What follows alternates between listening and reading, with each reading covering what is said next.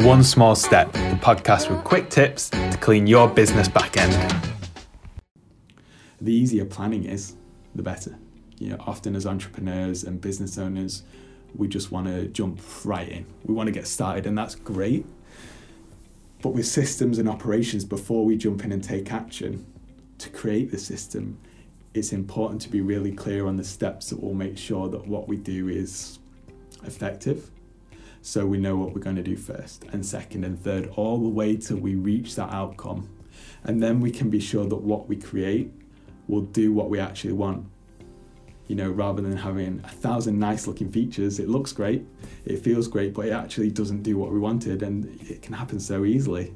We get stuck on features because we haven't planned effectively. And just take it a little bit at a time. Identify the first step and then write that down. And then with that first step written down, you can identify the second and the third and the fourth, all the way until you've achieved the outcome you want. Just one step at a time. It keeps it manageable that way. Head to takesonesstep.com for more tips for stress-free systems.